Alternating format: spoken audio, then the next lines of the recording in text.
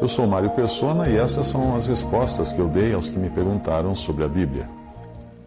Você escreveu perguntando o que significa a expressão entregar a Satanás, que é encontrada em 1 Coríntios 5, versículo 5. Bem, essa expressão nos fala de um poder que somente os apóstolos tinham. Que poder era esse? Eles tinham o poder para entregar uma pessoa à morte do corpo, como aconteceu com Ananias e Safira, que mentiram para o Espírito Santo e morreram. A igreja estava naquela época, no início, no auge do seu poder, da sua energia, e o pecado, qualquer pecado que comprometesse o testemunho, recebia um juízo imediato por mão dos apóstolos, como aconteceu com Ananias e Safira. Caíram mortos aos pés do apóstolo Pedro. Hoje não existem mais apóstolos, portanto, nenhum de nós tem o poder de entregar alguém a Satanás para a destruição da carne. Ou seja, para a morte do corpo. Isso não quer dizer perdição eterna, para a morte do corpo. O pecado para a morte, que fala em 1 João 5,16, é para a morte do corpo. Ali diz assim: se alguém vir pecar seu irmão, pecado que não é para a morte, orará e Deus dará vida àqueles que não pecarem para a morte. Há pecado para a morte, e por esse não digo que ore. Toda iniquidade é pecado, e há pecado que não é para a morte. 1 João 5, 16 a 17. Mas o que é um pecado para a morte? É um pecado que um crente comete.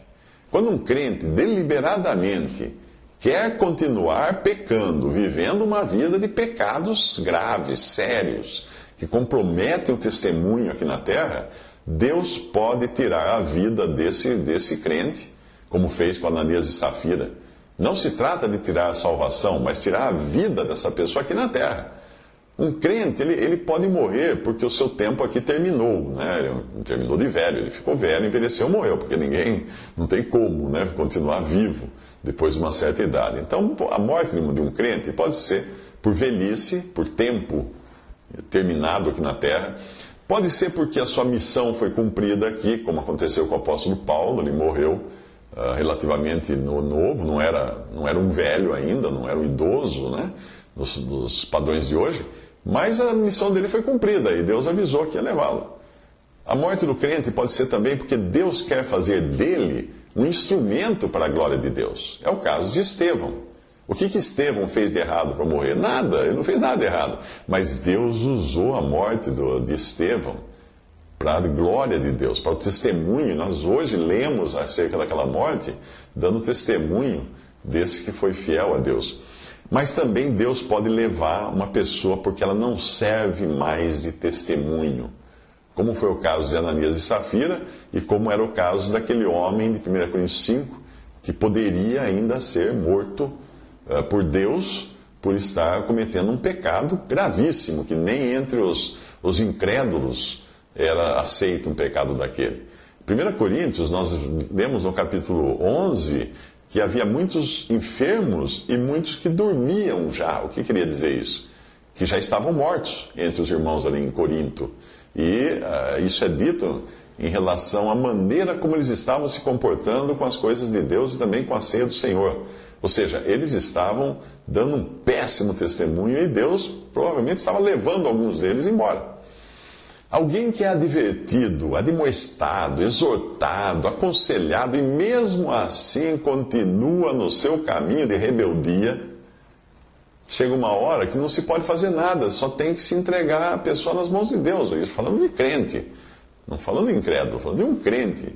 Entregar nas mãos de Deus. Nós não temos a autoridade que os apóstolos tinham de entregar Satanás para a destruição da carne, como fala em 1 Coríntios, capítulo 5.